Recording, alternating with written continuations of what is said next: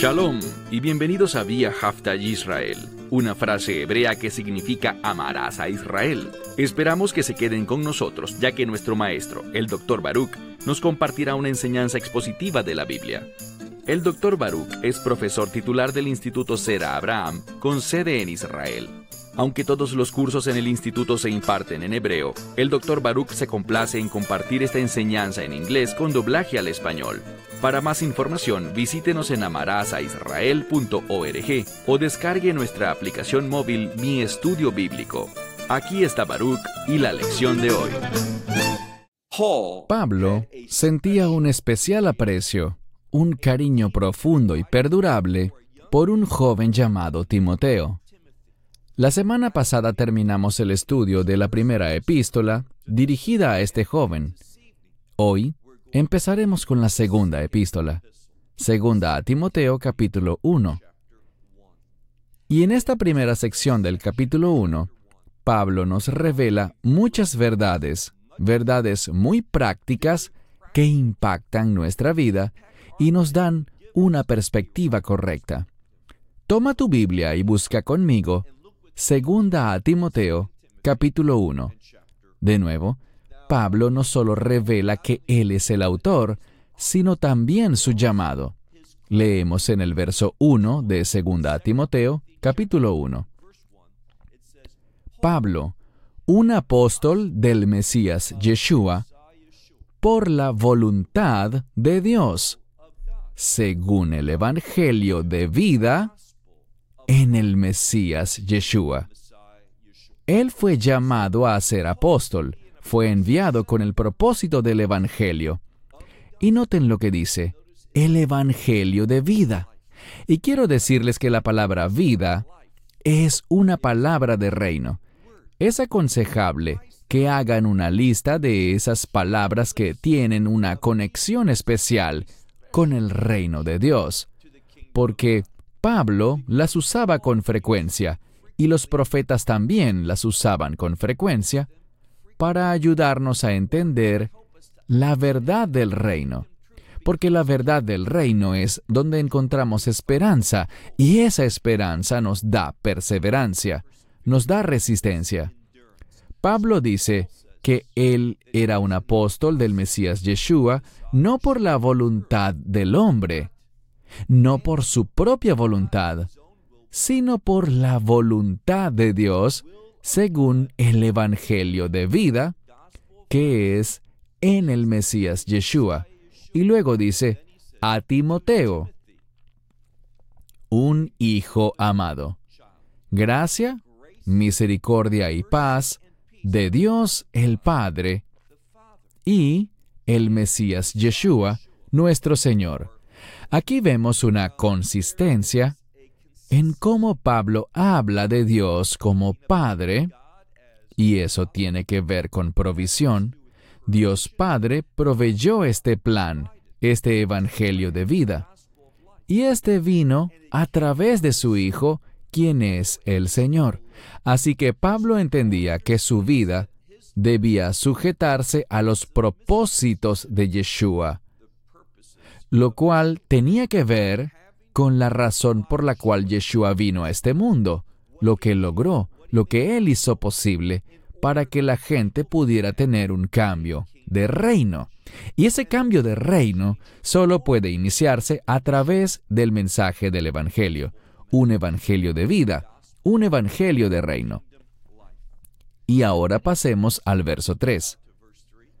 Ya vimos quién es el autor, a quién va dirigida, y luego dice en el verso 3, yo tengo, y esta palabra se relaciona con gracia, pero se traduce mejor en este contexto como gratitud. Hay muchísimas cosas relacionadas con la gracia bíblica, una de las cuales es la gratitud, es decir, cuando yo recibo la gracia de Dios, tendré una inmensa gratitud, porque me daré cuenta de todo lo que hace la gracia en mi vida y en la vida de todo creyente.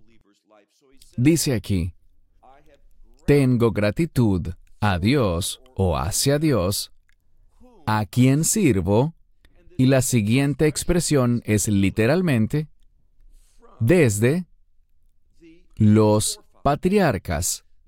Lo que él está diciendo es lo siguiente, que él le sirve a Dios de la misma manera. Lo que él está haciendo ahora lo ha recibido de los patriarcas. No es nada nuevo, no es algo diferente, no es algo que esté en conflicto con la fe que Abraham, Isaac y Jacob tenían. Hay una consistencia, hay similitud entre la fe de ellos y la fe de Pablo. Y la fe es lo que causó que tanto los patriarcas como Pablo le sirvieran a Dios. Eso es lo que estaba diciendo aquí. Dice, a quien sirvo, del mismo modo que lo hicieron los patriarcas, con una conciencia limpia. ¿Y qué otra cosa dice? Pues, sin cesar. Así que él le servía a Dios con su conciencia limpia, y él no cesaba, ¿de qué? Dice aquí, de tener memorias respecto a ti.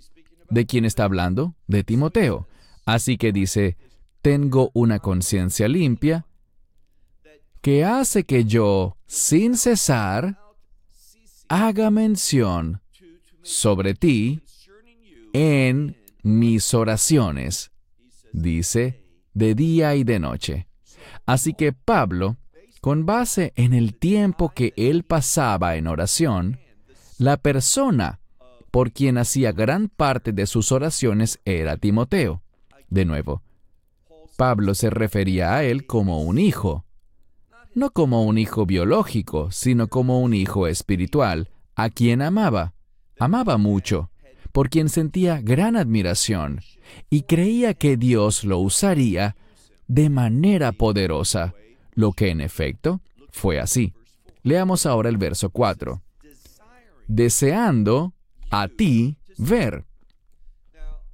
El orden de las palabras es importante. Nosotros diríamos deseando verte a ti, pero Pablo cambió el orden para enfatizar que es a Timoteo a quien desea ver. Luego dice,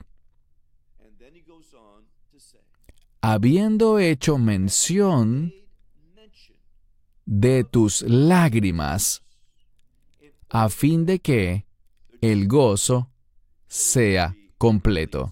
Lo que está diciendo es lo siguiente.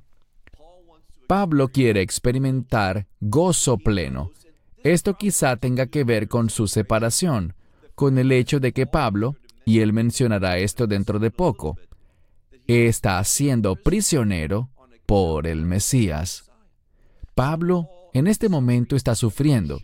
Déjame decirte que muchas veces estar en prisión en aquella época era una situación extremadamente difícil. Pablo estuvo en Cesarea un tiempo bajo un tipo de arresto diferente. Él estaba bajo arresto domiciliario en el que podía rentar una vivienda y estar allí, lo cual era una experiencia muy distinta a estar dentro de la cárcel. Pero en este momento, aparentemente, es una situación muy diferente. Él estaba sufriendo dentro de la cárcel y ese sufrimiento en prisión había hecho que Timoteo llorara mucho por Pablo, por esa separación y que lo tuviera en sus pensamientos. Eso le causaba lágrimas y Pablo dice, deseo verte en persona, a fin de que el gozo pueda llegar a ser completo. Pasemos ahora al verso 5. Habla de nuevo sobre hacer memoria, trayendo a la memoria tu fe sincera.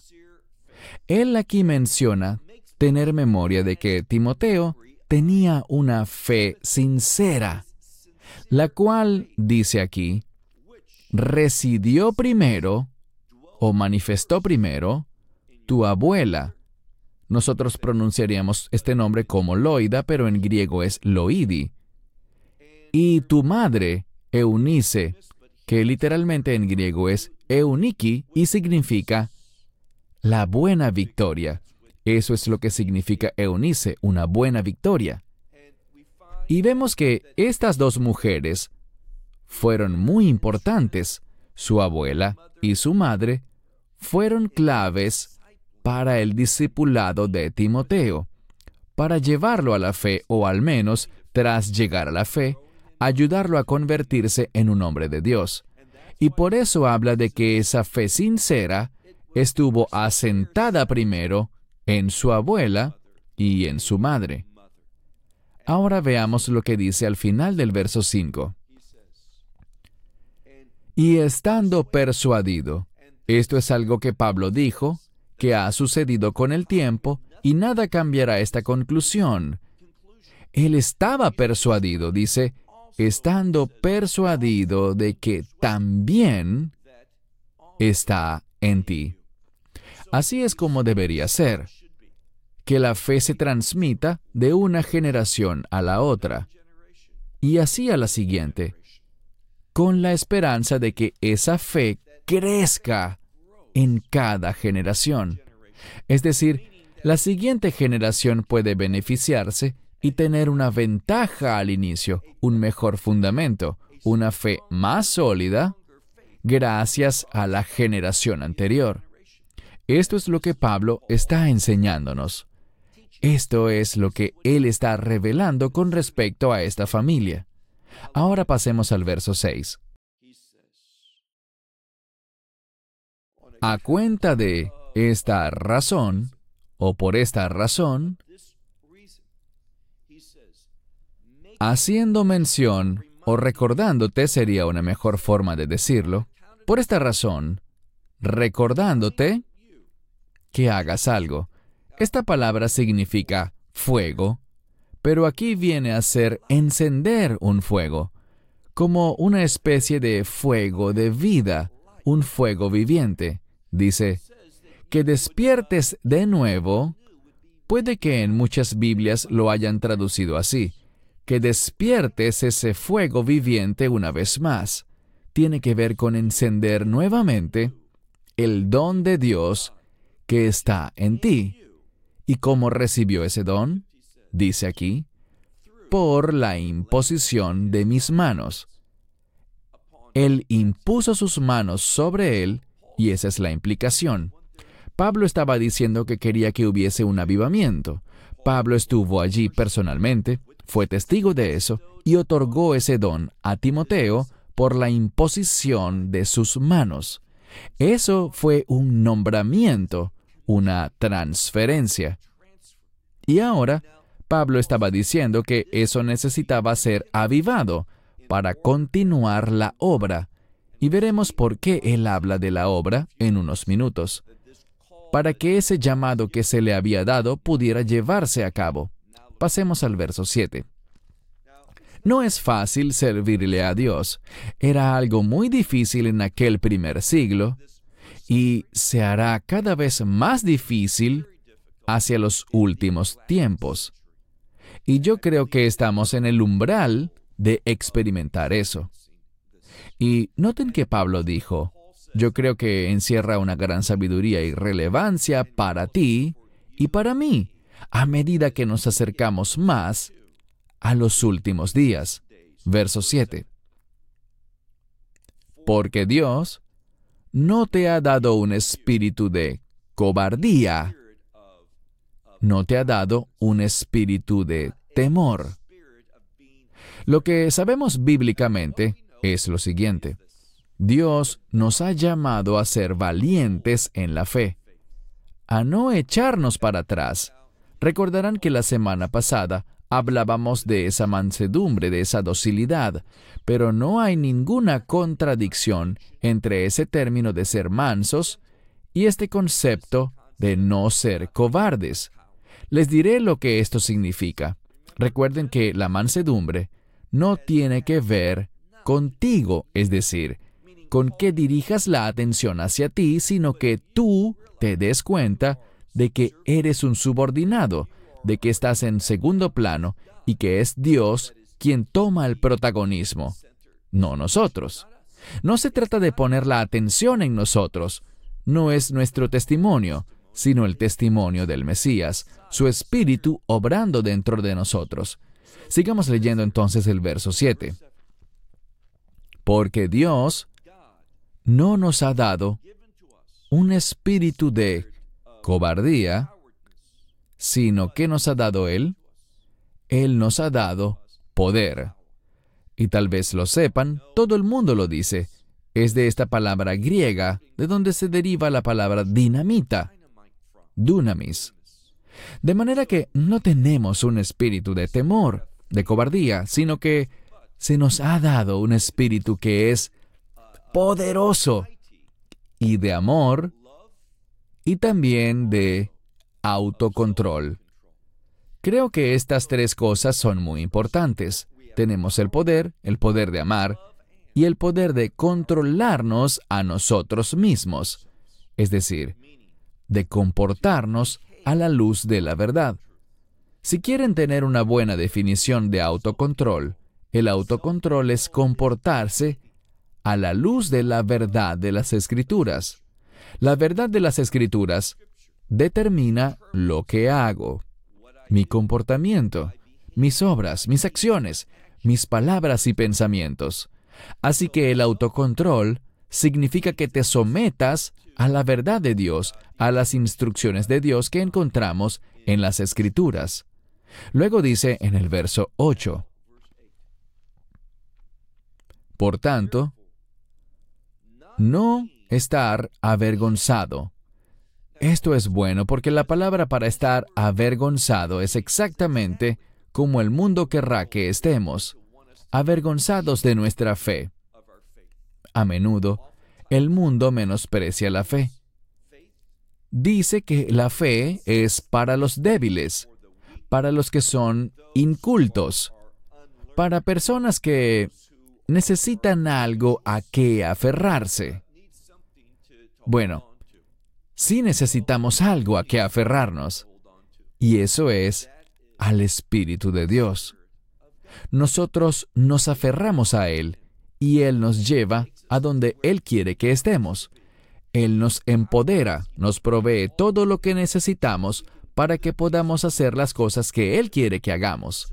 Así que nos damos cuenta de lo insuficiente que es el ser de carne y hueso. Entendemos que somos vasijas rotas porque el pecado nos ha cambiado, el pecado nos ha dañado, y todas las cosas que se relacionan con el pecado de este mundo han ejercido un efecto adverso sobre nosotros.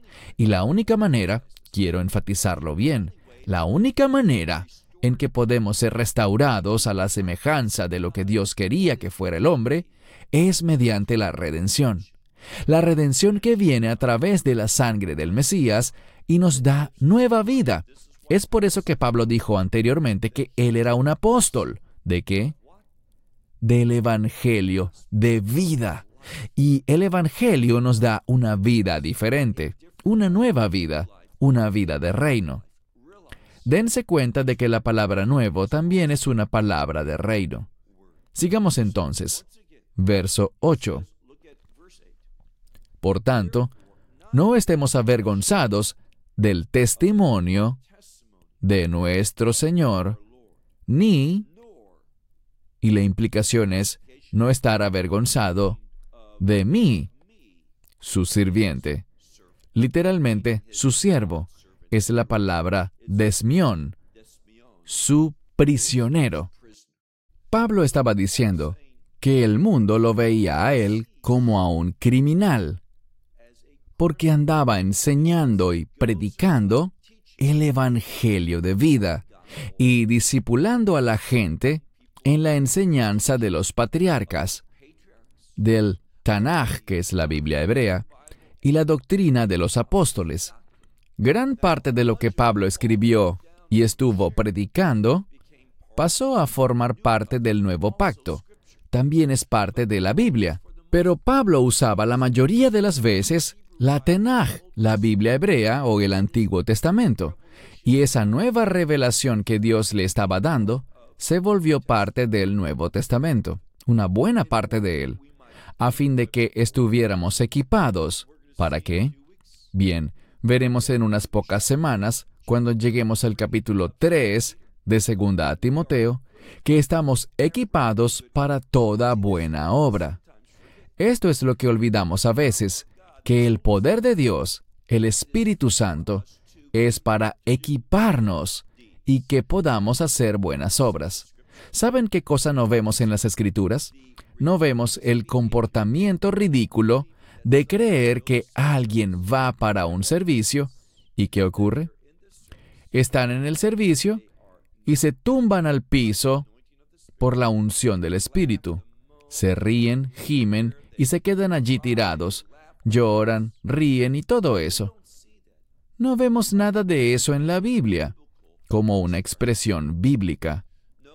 Yo diría, con mucha severidad, que esas expresiones no son del Espíritu Santo, sino de un espíritu impuro, de un espíritu impío.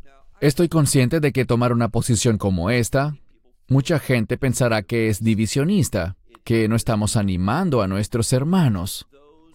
A veces no somos llamados a animarnos los unos a otros, sino que somos llamados a escarmentar, a exhortar, a poner las cosas en orden. Y puedo asegurarles que hay momentos en que uno sabe que la unción te está guiando, que hay verdad allí.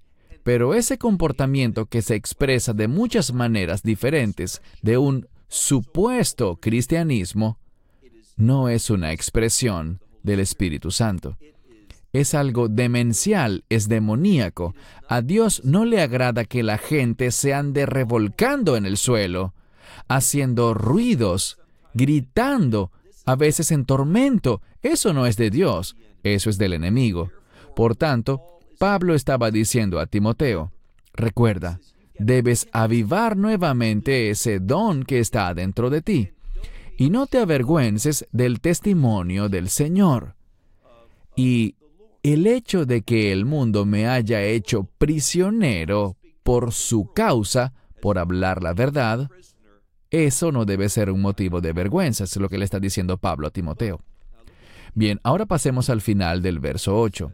Dice, pero, y lo triste es que las Biblias tienden a ser un poco descuidadas, me refiero a las traducciones bíblicas, tienden a ser despreocupadas al hacer estas traducciones. Si vemos esta palabra, verán que está compuesta realmente por 3 palabras. Es una palabra compuesta en griego.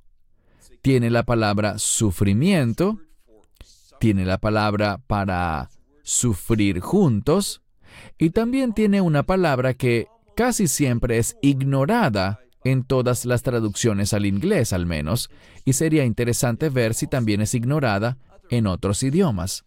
Me refiero a la palabra mal o maldad. Miren con atención lo que dice Pablo. Pero, sufriendo juntos el mal por el Evangelio según el poder de Dios. Yo resaltaría esta frase. Hay tanta información en estas pocas palabras. Primero que todo, nos dice que cuando yo recibo el Evangelio, eso producirá diferentes resultados en mi vida, uno de los cuales me convertirá en enemigo del mundo. ¿Por qué? Porque yo pertenezco al reino de Dios, al igual que todo creyente. Una vez que él o ella recibe el Evangelio, pasa a ser un miembro del reino de Dios, un miembro de la familia de Dios. Y cuando estás en este mundo, y cuando eres parte de este mundo, eres enemigo de Dios. Y cuando estás comprometido con el reino de Dios, pero resides temporalmente en el tiempo presente, en este cuerpo físico, en este mundo, serás enemigo del mundo. Y por eso Pablo estaba en prisión. Y le estaba diciendo a Timoteo, estamos sufriendo el mal juntos. Pero eso era de esperarse. Esto no debería sorprendernos. No debería causar una crisis de fe en nosotros. Cuando seguimos a Dios, sufriremos los unos con otros el mal. A eso es a lo que se refiere él. Vamos a sufrir el mal, la maldad, juntos, por causa del Evangelio. Pero esta es la parte que me gusta. Cuando estás sufriendo, ¿qué pasa? Dice aquí, kata, y luego otra vez la misma palabra, dunamin. Aparece de una forma distinta, pero es la misma palabra dunamis en una categoría gramatical distinta, según el poder de Dios. ¿Qué nos dice esto? Nos dice que cuando estoy allí parado, sin hacer nada por el reino, sin estar motivado a hacer buenas obras, sin seguir ese testimonio que Dios me ha llamado a hacer, cuando estoy haciendo solamente lo que yo quiero hacer, no habrá liberación de poder. Pero cuando me someto al mensaje del Evangelio, me convierto en un sirviente de Dios, por mi fe en el Mesías Yeshua, y reconozco que Él es el Señor de mi vida. Entonces voy a sufrir, pero eso está bien, porque Dios dará un poder que es superior al sufrimiento del mal con el que uno se encuentra. Dice aquí, pero sufriendo juntos el mal por el Evangelio, según el poder de Dios. Hay algo que debemos recordar. Veamos el verso 9. El que nos salvó y llamó con un llamado santo. De nuevo, creo que esto es tan vital, es tan crucial que entendamos que cuando recibes el Evangelio, hay un llamado, y ese es un llamado santo que llega a tu vida. Y es de tu incumbencia saber cuál es ese llamado específico para tu vida. Déjame decirte que hay mucha gente que está perdida. Están frustrados, no saben cuál es. A medida que empiezas a servir a Dios, poniendo en práctica su palabra, sus instrucciones, sus mandamientos, muestres obediencia a las generalidades que Dios manda que todos hagan, a medida que te sometes a eso, Dios te hará saber, Él te guiará, Él te orientará, te dará la revelación sobre cuál es el llamado específico para tu vida. Pero si estás parado sin hacer nada, diciendo, Dios, dime qué quieres de mí, Él permanecerá bastante callado. Solo cuando le sirves, cuando haces lo que la palabra de Dios manda hacer a todos los creyentes, es allí cuando recibirás esa revelación. Él va a guiarte hacia ese plan personal que Él tiene para tu vida. Veamos de nuevo, dice, y llamando un llamado santo, no conforme a nuestras obras, es decir, no conforme a lo que hacemos, sino conforme a su propio, y luego tenemos una palabra que quiere decir por su propio, tiene un prefijo. Esta palabra significa designar algo de antemano. Podríamos traducir esto como que Dios tiene un propósito predeterminado para tu vida. Desde antes de la fundación del mundo, Él ya te conocía y tenía un plan para tu vida. Y es solo en el Evangelio, cuando entras en una relación de pacto con el Mesías Yeshua, y empiezas a actuar y demostrar su señorío sobre tu vida, cuando tú demuestras que Él es el Señor de tu vida, entonces Él va a guiarte y revelarte ese llamado santo que Él tiene para ti. Y Él te revelará ese propósito preconcebido que Él tenía para ti. Y también, dice aquí, la gracia que nos ha sido dada. ¿Cómo? Él usaba esta expresión una y otra vez, en el Mesías Yeshua, y el término en significa en una relación de pacto con el Mesías Yeshua. Y noten algo. La mayoría de las Biblias no traducen esto correctamente. Si leemos aquí, vemos la palabra cronón. La palabra cronología es un orden de tiempo. Es esta misma palabra en su forma básica que viene del griego. Aquí habla de tiempo y luego le sigue la palabra eterno. Así que dice, antes del tiempo eterno, ¿De qué estaba hablando? Veamos el verso completo una vez más. Dice, la gracia que les fue dada a ustedes en el Mesías Yeshua antes del tiempo eterno. ¿A qué se refiere ese tiempo eterno? Obviamente, se refiere al reino de Dios. La gracia nos fue dada antes del establecimiento del reino en este mundo. El reino de Dios es eterno, eterno en los cielos. Nunca hubo un tiempo en el que el reino no existiera, pero el reino, desde la creación, residió en los cielos, no aquí en la tierra. Pero vendrá un cambio cuando el reino de Dios llene toda su creación. Es por eso que una de las cosas que se dice con frecuencia en el judaísmo, 3 veces al día, en el momento de esa oración clave llamada la Amidá, la oración de pie, decimos Kadosh, Kadosh, Kadosh, Hashem Tsevaot, Kol Haaretz, Melech Kevodó, es decir, Melech Kevodó, Kol Haaretz, todo el mundo está lleno de su gloria. Una verdad bíblica muy importante. Todo el mundo estará lleno de su gloria. Esa es una verdad de reino. Y por eso oramos así. Miramos y decimos, Dios, tú eres santo. Y es interesante que digamos santo 3 veces. Yo creo que es porque Dios es Padre, Hijo y Espíritu Santo. Decimos, Dios, tú eres santo, eres el Señor de las huestes o de los ejércitos. Es decir, eres todopoderoso. ¿Y qué hará Dios finalmente? Él llenará su creación con su gloria. Ese es un evento de reino. A eso es que se refiere. Pasemos al verso 10.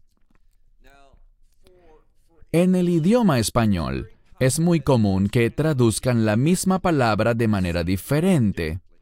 Esta palabra significa aparición o manifestación. Esto es muy similar. Y a veces simplemente suena mejor traducirla de una forma la primera vez y de otra forma la segunda vez, pero quiero que sepan que en griego es la misma palabra. Y bien sea que en tu Biblia diga manifestar o aparecer, es la misma palabra. La traduciré de la misma forma. Veamos el verso 10. Hablando del reino, Él ha dado gracia de antemano, pero llegará un tiempo en el que el reino será establecido. ¿Cuándo será? Dice aquí. Y la manifestación ahora, a través de la manifestación, en muchas Biblias dice aparición, de nuestro Salvador, el Mesías Yeshua.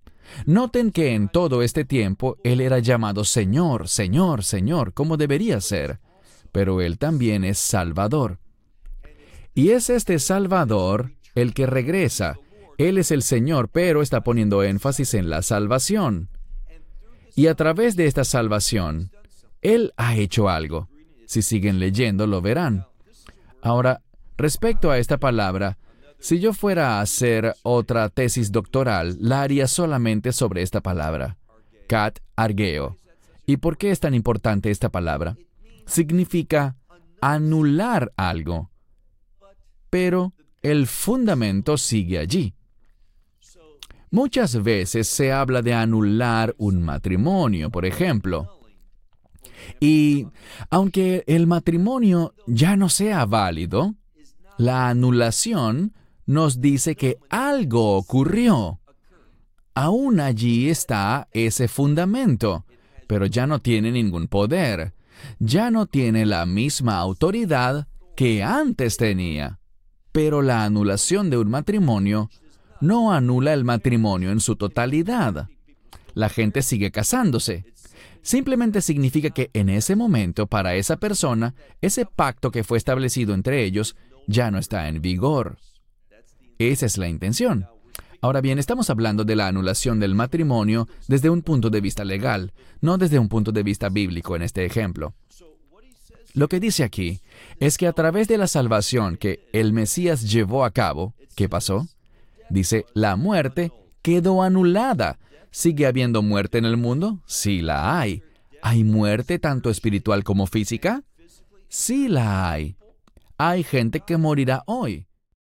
Durante este tiempo en que hemos estado estudiando, en el mundo debe haber miles de personas que han muerto hasta ahora.